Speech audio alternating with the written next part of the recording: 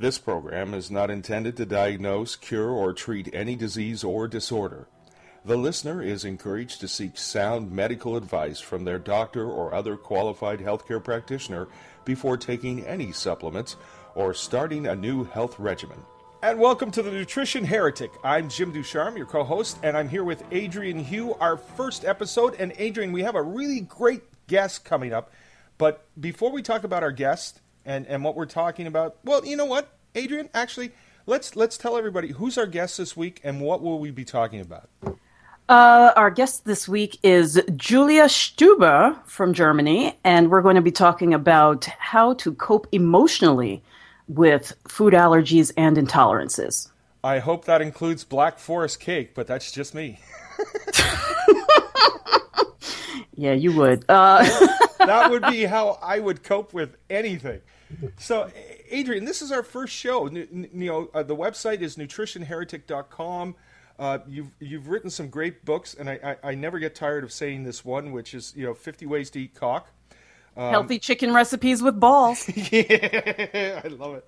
It's up until now, my best chicken joke along those lines was chicken balls. But now I have your book.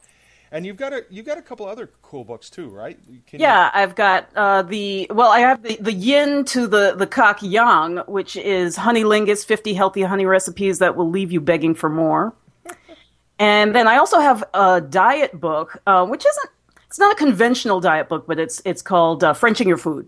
And it's the other side of the French diet, because people are talking about, I follow the Mediterranean diet, I follow the French diet. But the French diet that became popular a few years ago, I read the book and I realized very quickly it wasn't written actually by a French person. So I've been so close to the French community all my life that I decided that I was going to write a book about the untold stuff that French people say behind the scenes where they're not trying to dupe us. You see where I'm going with this? I see where you're going with this, and no, I don't see where you're going with this. I mean, but the one book we're not going to see along those lines probably is the Belgium diet, because the Belgian diet would be waffles and chocolate and beer and beer. Geez, they're like the beer masters. I had some of the best cherry beer I've ever had in my life in Leuven, Belgium. Great. Yeah, amazing. Absolutely awesome. So, Adrian, for those people who don't know you, and I mean, you have a large following as a nutritionist, can you give us just a quick rundown on your, on how you got into this as a nutritionist and why you took, you've taken sort of a non-traditional or, a little bit outside the usual as far as communicating with people and trying to help them eat better? Oh, man, this is, I'm going to try and do this as quickly as possible. Basically what happened was my entire life, I had pretty much every childhood, disease problem that you could imagine. I suffered from nosebleeds and skin irritations and, asthma when I turned 12. Just, hormonal things that you wouldn't believe. Migraines when I was about 11. And things just kind of got worse and worse and worse. And my entire life, doctors told me that you would have to, go home with like a tiny tube of cream to take care of my skin, that was kind of like the main thing that they were worried about. They weren't worried about the fact that I had a multitude of ear infections that my sister never had and my parents had never seen. My mom was a nurse, so she made sure that, I was getting the best of healthcare as far as we knew back then. And so this just keeps going on, and it gets worse. And by the time I hit my early 20s, my skin is so irritated that my face was literally like a jigsaw puzzle. It was just cracked and bleeding all the time. I would wake up and literally, this is going to be gross, but literally sheets of skin would come off of my face. And so I kept talking around, and I was kind of dabbling in natural health, tried the vegetarian thing, the vegan thing. And then I finally got into a situation where I could go and see somebody who billed himself as a naturopath. By the way, this guy, he's now very popular, well, moderately popular on PBS during their fund drives. The guy almost killed me, actually. And his initial way of solving my problem was to get me to join his MLM. this guy's gone through many incarnations before he hit on what he's selling now on PBS. And, and his whole thing was like, be vegan and that's going to solve all your problems. And I had to get really nasty with him to ask him for allergy testing because I knew there was something underneath all of this. And he told me that it wasn't likely to be a problem. And then, tried to write me off, and I got really kind of like up in his face. And I said, well, why don't you want to test me? So he storms out of the office, goes to his nurse and says, find out what's covered in her plan. So we test. And the whole time he's testing me, first of all, my skin was so thickened, he couldn't find my veins. And he ended up having to take the blood sample from my groin. Okay, that's how inflamed my skin was. Oh. And he says to as he's drawing the blood, he's like, well, we're not going to find anything because we hardly ever do. And I'm like, well, if you're selling everybody your MLM, you're not testing anyone. So how can you say you're not finding this? So anyway, he tests me for 30 foods. I proved to be allergic to like 27 of them. And then moving on from there, I never deal with him again, actually, after that. He doesn't see me. He doesn't do anything until I think at the very end, he called me after like 3 rounds of this. He calls me and says, just stay away from they tested on a scale of 1 to 5. And he says, avoid the, I think it was the 4, everything except the 4s and 5s, I think it was. What basically there were, I'll put it this way. I was the only things I was able to eat at this point were lemons, chicken, and mushrooms. And then I later found out that I couldn't tolerate mushrooms. So, this was just, it was no way to live. And then I eventually met a doctor who knew what he was talking about. He knew the right way to test for allergies, sensitivities, intolerances. And I found out that, yes, I was indeed sensitive to a lot of foods, but there were still a lot of foods that I could eat. And he also found a bunch of other things that we'll go into in other episodes. But where this all leads to is that over the years, partially because of this experience, but also because of my following experience, becoming a nutritionist to help other people dealing with similar things, is that there's no one straight line that you can draw when it comes to nutrition. Everybody wants to, stick to whatever their thing is. It's kind of a misery loves company type thing, where a lot of people, like, oh, I've got this problem, I can't digest wheat, so nobody can digest wheat, so they get really kind of cultish in many ways about whatever it is that they're doing. But there's usually a much deeper issue and a slightly more complex issue that people are dealing with. And so, this is why some people, I have 2 monikers that people call me, the nutrition heretic and the Pope of Health. They call me the Pope of Health because people who have known me throughout the years, they may take the advice of their doctor, but then they feel like when they really need the truth and they really need to get to the bottom of whatever it is, they come to me. So they kind of feel that some people have actually told me that they will follow me before they follow their doctor. And I'm not saying that anybody out there should.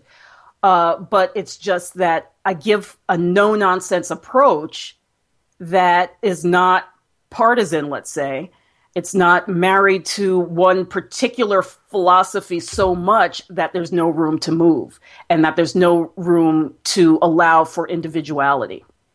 And and I think that our whole health system, it certainly in North America, is set up in such a way that it really deters people from having, a holistic diagnosis and treatment plan. Well, yes, and that's really extremely important to recognize, because the way I see the difference between what the other guys do and what I do is that our medical system looks at the body as something that's constantly trying to destroy us.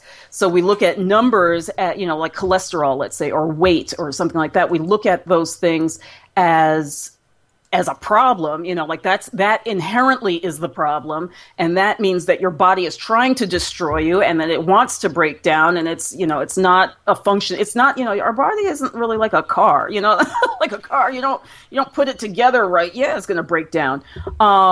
Yeah, but my body's been described as a, 77 Ford Zephyr. So take that for what you want. Yeah, well, I'd prefer not to. Let's just say.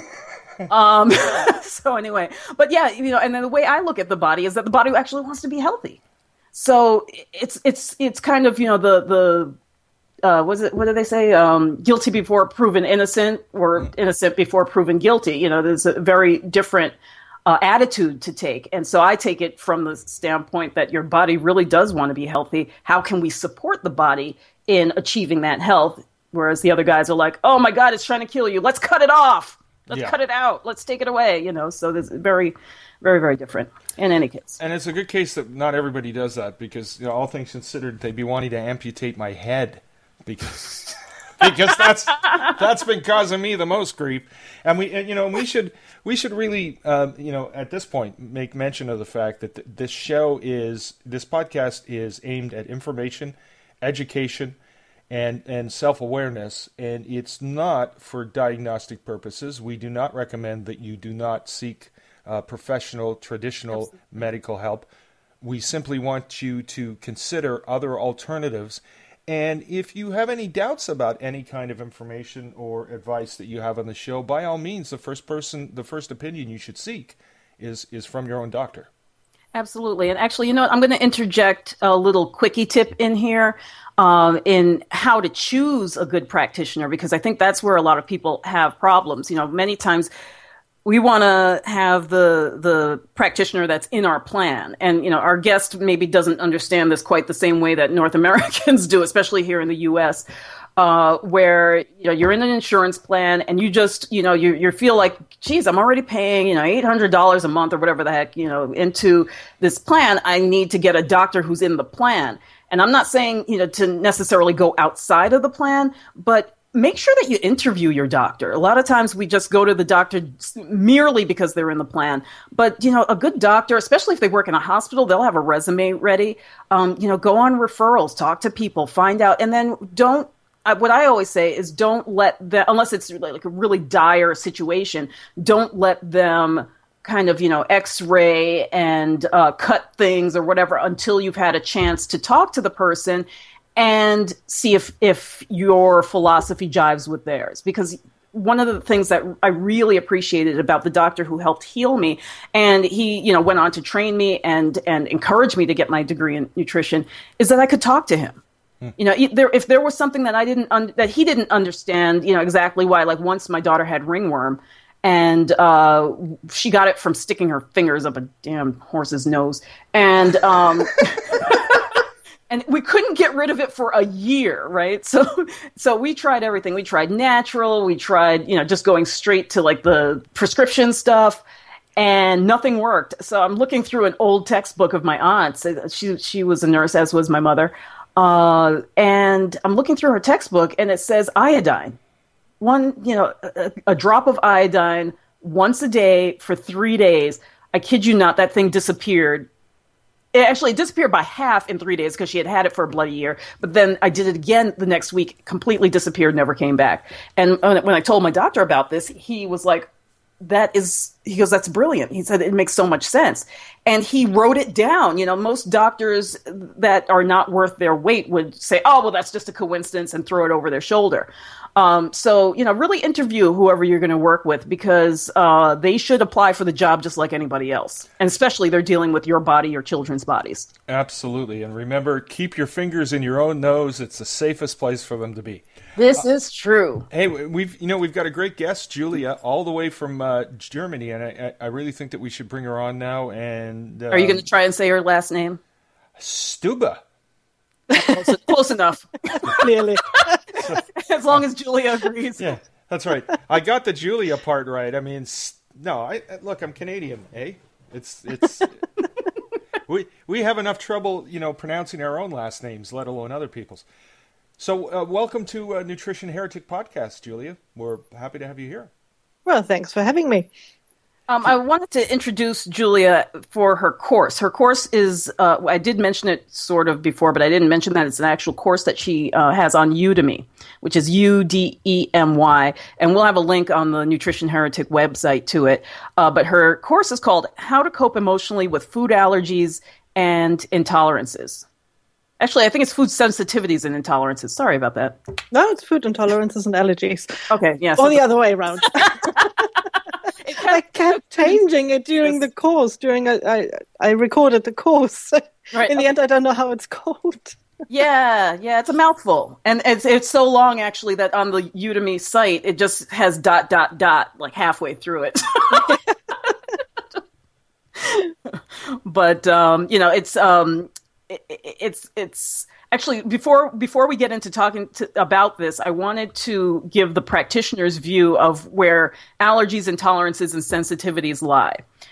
First of all, there is an umbrella of allergies. So, there's some people, and it's kind of funny because it's typically people who aren't practitioners who will quibble over the terminology. They'll say, "Oh, well, that's not really an allergy; that's a sensitivity." And to us, or at least back in my day, we didn't really make that huge of a distinction because if it was something, we usually talk about things under the umbrella of allergy. So, very strictly speaking, allergies would be more of the what we think of when we think of like anaphylactic shock, somebody who eats peanuts and can't breathe all of a sudden, that type of thing.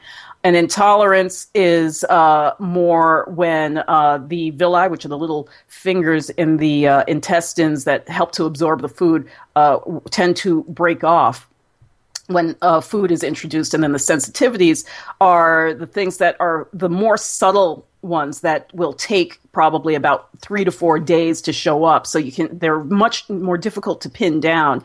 And so, they're... In the end, whether you have any of the three, you probably should avoid those foods at least for a time, particularly with the anaphylactic type allergies. But I just wanted to kind of draw a little attention to that. So we're going to, we may be using some of those terms a little bit interchangeably during this conversation. So that said, Julie, I wanted to ask you, how did you first find out that you had intolerances and sensitivities? What was the aha moment that you had? Well, allergies run in my family. I grew up with my mom being allergic to a million things, I think. And I started having allergies in my teenagers. Okay. So when I was 15, I realized I'm allergic to mushrooms. So there you are. Yeah. But the first one I discovered was the lactose intolerance, I think 6 years ago. We went up to the Lorelei, which is a lovely spot here in Germany, and we had a Black Forest cake. So there you are, Jim, your Black Forest cake in this podcast. And a Black Forest cake mainly consists of cream, lots and lots of cream and chocolate. So there's a ridiculous amount of lactose in it. And we went down the hill. We didn't take the bus. And all the way down, I was cramping. I had flatulence, and I thought I'm just going to explode. And that was the moment I realized, okay, there's something terribly wrong. So I went to the doctor, made the test, and it was clear I'm lactose intolerant. Yeah, that was the start of everything. A few years later, after I gave birth to my child, I didn't get really healthy after a horrible pregnancy. So I thought that there must be something wrong. And I had a heartburn, and no pills, nothing helped. Right. And then my doctor said, well, okay, we'll have a look into the stomach. And my mom was diagnosed with celiac disease 10 years before. So the gastroenterologist, is that the right? Yeah. Mm-hmm. He looked deep into the small intestines, and it was clear I've got celiac disease. So yeah, that's when everything went wrong. Right. And I think that's really important what you mentioned, because you would agree, I believe, with me from our previous discussions that there's a lot of people who just kind of want to be on the gluten intolerant bandwagon. And, again, it's kind of that misery loves company. Like, I feel left out of the group. Let me in. I want to be gluten intolerant too. I want something to complain about. But and then you see them, yes. you see them eating tacos in the other room later, right? I'll have a beer with the flour tortilla. Anyway, so. Where am I going with this? I'm saying that, but it's important to realize that if you do have, for example, true gluten intolerance or lactose intolerance, it usually does not happen in a vacuum. Particularly with our generation, if one thing is at fault, let's say, there's something else in the mix as well. So this is why I think a lot of people get discouraged. They're like, oh, I went gluten-free and I'm still, 50 pounds overweight, or whatever the issue is that they have. It didn't go away because I gave up gluten. It didn't work. Unfortunately, I think gluten has become such a buzzword that's the only thing people are being tested for. Well, that's but the problem. yeah, we need to be aware that there's other things that are entirely likely to be part of that mix. Yeah, and the problem with gluten is if you have celiac disease, it just takes one crumb. It's nothing. And people don't think about it. They don't think about the contamination you have in a toaster. Yeah. People use the same toaster with the gluten-free bread. And it's well, yeah, go on. I was just going to say that even when I first learned about it, and everybody was telling me I was crazy. Oh, that doesn't exist. It doesn't. Back in 20-something years ago, when I first learned about it, I remembered reading about people who couldn't even be in the same room with it. If somebody was making a cake, the flour would get up their nostrils and irritate them. Yeah. And I thought it was incredibly bizarre. But it's like, why not? But I still think it's bizarre. Yeah, it is bizarre, but I've got these moments where I think, how can I be afraid of a crumb? Right. But it is like that. You have to be. So there's two questions that come to mind. Number one, how do you, and how would you recommend someone else deal with, those emotions that you go through, those reactions, and just as importantly, how do you deal with, the reactions and responses from other people who may not take the situation all that seriously? Yeah, well, they're just fools. So, okay, next. Oh, okay. Sorry. So this is Julia's show. So basically, call them a name and then smack them? No, you don't have to smack. Come on. Jim, don't go too far. I don't smack people, just verbally. Yes, exactly. No, seriously, Julia, that's a great question. How did you go? What emotions went through you when you first found out? And then, how would you suggest other people deal with emotions? Well, there are different emotions running through each person. It differs really. For me, it was with the lactose intolerance, I was relieved when I got the diagnosis because I always thought there's something wrong with me. And I'm making this up. I mean, I drink milk and I feel ill. This can't be real. But then I had it black on white. So I was ill. There was something wrong with me. And I was just relieved. I could go on from there. Mm-hmm. With the celiac disease, it was pretty much the same, although I was really scared because I knew from my mom what that would mean for the rest of my life. I actually called her 5 minutes after I got out of the dog's office and was like, yeah, thanks, Mom. Hell of a legacy, Mom. Yeah, thanks for the genes. Yeah. I was really angry at her. Never miss that opportunity to return the guilt to the parents. I mean, when you have that chance, take it. Oh, I did it. She was like, oh, sorry. And then she laughed. Oh, yes, she did, of course. Well, my husband was with me, and we started discussing how we have to deal with it on a very logical level. Mm-hmm. And I think that prevented me from really cracking down. Because we were like, oh, yeah, we have to get a new toaster. We could try this and this recipe. We could change this recipe. And the whole emotions came back later, like 2 or 3 days later. And I thought, I'm in the wrong movie. Right, exactly. This can't be real. And I have this little I'm in the wrong movie moment still after, nearly 3 years of the diagnosis. But I'm okay with that. I just, I'm a fan of mindfulness. And I'm aware of the feeling, and I say, it's okay. I mean, dealing with a crumb phobia. Right. How long did it take you to segue into this new lifestyle? Like, from when you found out, let's say it was on Tuesday, was it Tuesday night that you stopped eating it, or did you just have like one big like pizza party and then and a Black Forest cake? More Black Forest cake for this girl. No, we went to my favorite cafe and I had one last chocolate cake. Okay. And I was really like, okay, that's the last one. I bet it took you a long time to eat that too. Not really. I was starving because I wasn't allowed to eat before he looked into the stomach and the small intestine. So, yeah, I was just like chucking it in. I thought, oh, damn. Okay. I'll take one to go. Yeah, no, I never looked back. I mean, there are moments where I think, oh, I wish I could eat this, especially now during Christmas time. But it was never an option for me. Right. Because I had 3 gluten accidents. Ooh. And I was ill for 4 weeks. Ouch. Yeah, it can set you back. Some people said it sets them back like 6 months. Yeah. I've heard of those cases. It's terrible. Could you give me an example of one time where you just had like an accident, something that snuck in, and you were totally, just to give people an idea of how insidious this is. Oh yeah, I had a package of sprouts. There were soya sprouts, something else, no wheat in there, and there was nothing written on there may contain wheat or anything. Right.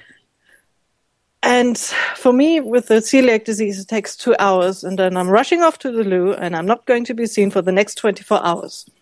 So I knew it had to be something I ate at that time period. Right. And so there was Parmesan cheese, and I phoned them, and they said, no, we don't have any gluten. Are you mad? Well, Italians. I had ham, and they said, no, we're fine. And I talked to the company who made the sprouts, and they said, well, we've got wheat sprouts, so maybe you had a wheat in there. Yeah, and that's nothing I would have ever considered to be a danger. Right, exactly. It's you really have to be on your at the top of your game when dealing with these serious, particularly I would say with the allergies and intolerances like you have. Sensitivities, depending on where you are in your treatment cycle, that could be really serious, or it could be just an annoyance, but not necessarily something that would set you back. Yeah, as bad as that. And for me, it's like I feel like I have a flu, and I've got mood swings, sleeping problems, and that for 4 weeks. Right, that's insane. It is. So, what is it? Is to you? Is this just about avoiding gluten and other foods that you're sensitive to, or would you say that you're doing some other things to kind of build your body up? Do you see a light at the end of the tunnel, or do you feel that this is something that you're just gonna, this is life, just take it or leave it? Well, sometimes the end of the tunnel feels like the train coming. Right. Yeah, because right. I discover new things. You get halfway through. Oh! Exactly. Wrong way. Yeah, that was the feeling I had with the histamine intolerance when I discovered that. It was like, oh, that's the train coming. But I started with avoiding it. And I'm still on the mission on finding lactose and gluten-free products for my Facebook groups. But it was a development from avoiding food to, well, you know that. You've read about that on Facebook about me. I went paleo last August. And that's something that really, really helped me, finally. Right. Because I'm avoiding all this food that, what's the word? Not infections? That inflame? Inflame. Yeah, because you're avoiding all the food that triggers inflammation. Right. And that's something I had to deal with because of the celiac disease. I've got Hashimoto, I've got asthma. Right. So that's all combined together. And now letting out all those food that causes the inflammation. Yes. And suddenly I was able to reduce my medicine. That's fantastic. And I feel like I'm having my strength back. And I can cope with difficult situations. This whole year has been really hard for me. And I'm still standing. Right. Yeah, actually, we're going to have to wrap up here soon, but I wanted to ask you, before we let you go, I have 2 more things to ask you, actually. First of all, I want you to tell us the story of giving your son I think it was like a Christmas treat that you grew up eating, and you were like, son of a I can't eat that too! Because I think a lot of people will relate to this. Yeah, it's not a Christmas tree. It's a festival, especially in this area of Germany. It's called Sankt Martin, where we think of the Saint Martin who cut his coat in half. And for any reason, I don't know why, we get little bread men. Okay. And children love them, and I love them as a child. So I gave my son one of these, and it was still warm in the package. And I was just about to fall down on the floor, crying like a 3-year-old. I want one too, because I could remember the feeling of eating it and the feeling of the bonfires in front of me and everything. It's so emotionally connected. Yeah. And it's the same I'm experiencing now with all the Christmas food. All the food I'm emotionally connected to is really hard for me to even look at it. Right. Because I know I won't eat it again. Right. I don't want to eat it, but it's just the emotions coming up. Absolutely. Absolutely. And that's what your course helps people to move through using these mindful techniques to kind of move past that, to get through it and kind of have a system in place, right? So that you know what is coming up and you know how to cope.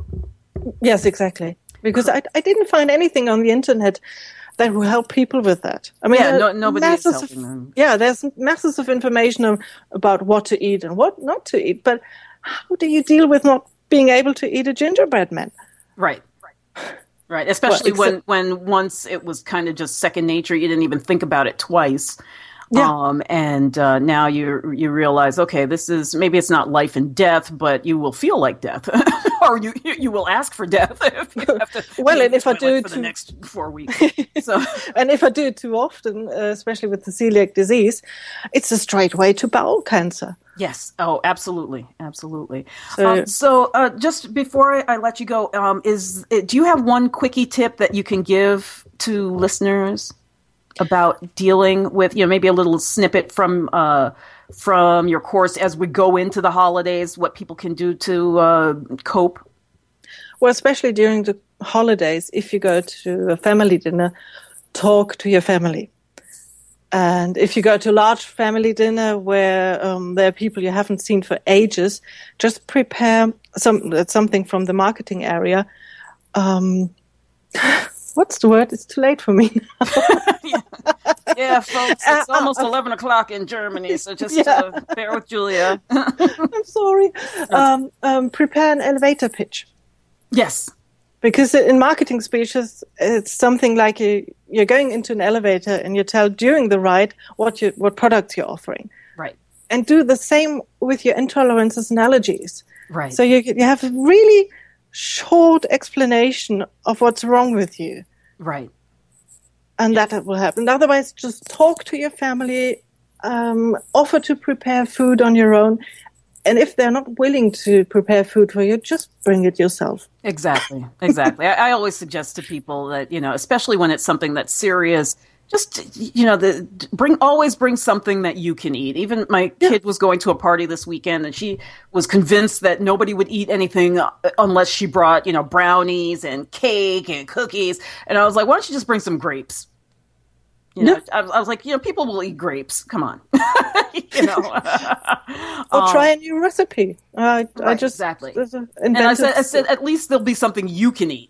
Yeah, exactly. Cheese or whatever, you can't eat cheese and you're paleo, so you can't eat grapes either. So, but, if it's not Julia at the party, somebody will eat it. That was my point. All right. So can you tell people where to find you? Do you have any of your, other than your Udemy course, do you have any stuff in English? Because I know that your one website's in German. I've got 2 websites in German. See? Oh, yeah. I only remember the one. 2 main blogs. I just started an English website, which is the straight translation of my German blog. Okay, cool. Eating with Feeling. Awesome. .com. And that's .com. Awesome. Feelings. I'm sorry. Morris Albert. Wenn der wieder frech wird, dann rede ich hier nur noch auf Deutsch, okay? There you go. You see? I told you, Jim. Yes. I don't even know what she just said. Neither do I. But that doesn't matter.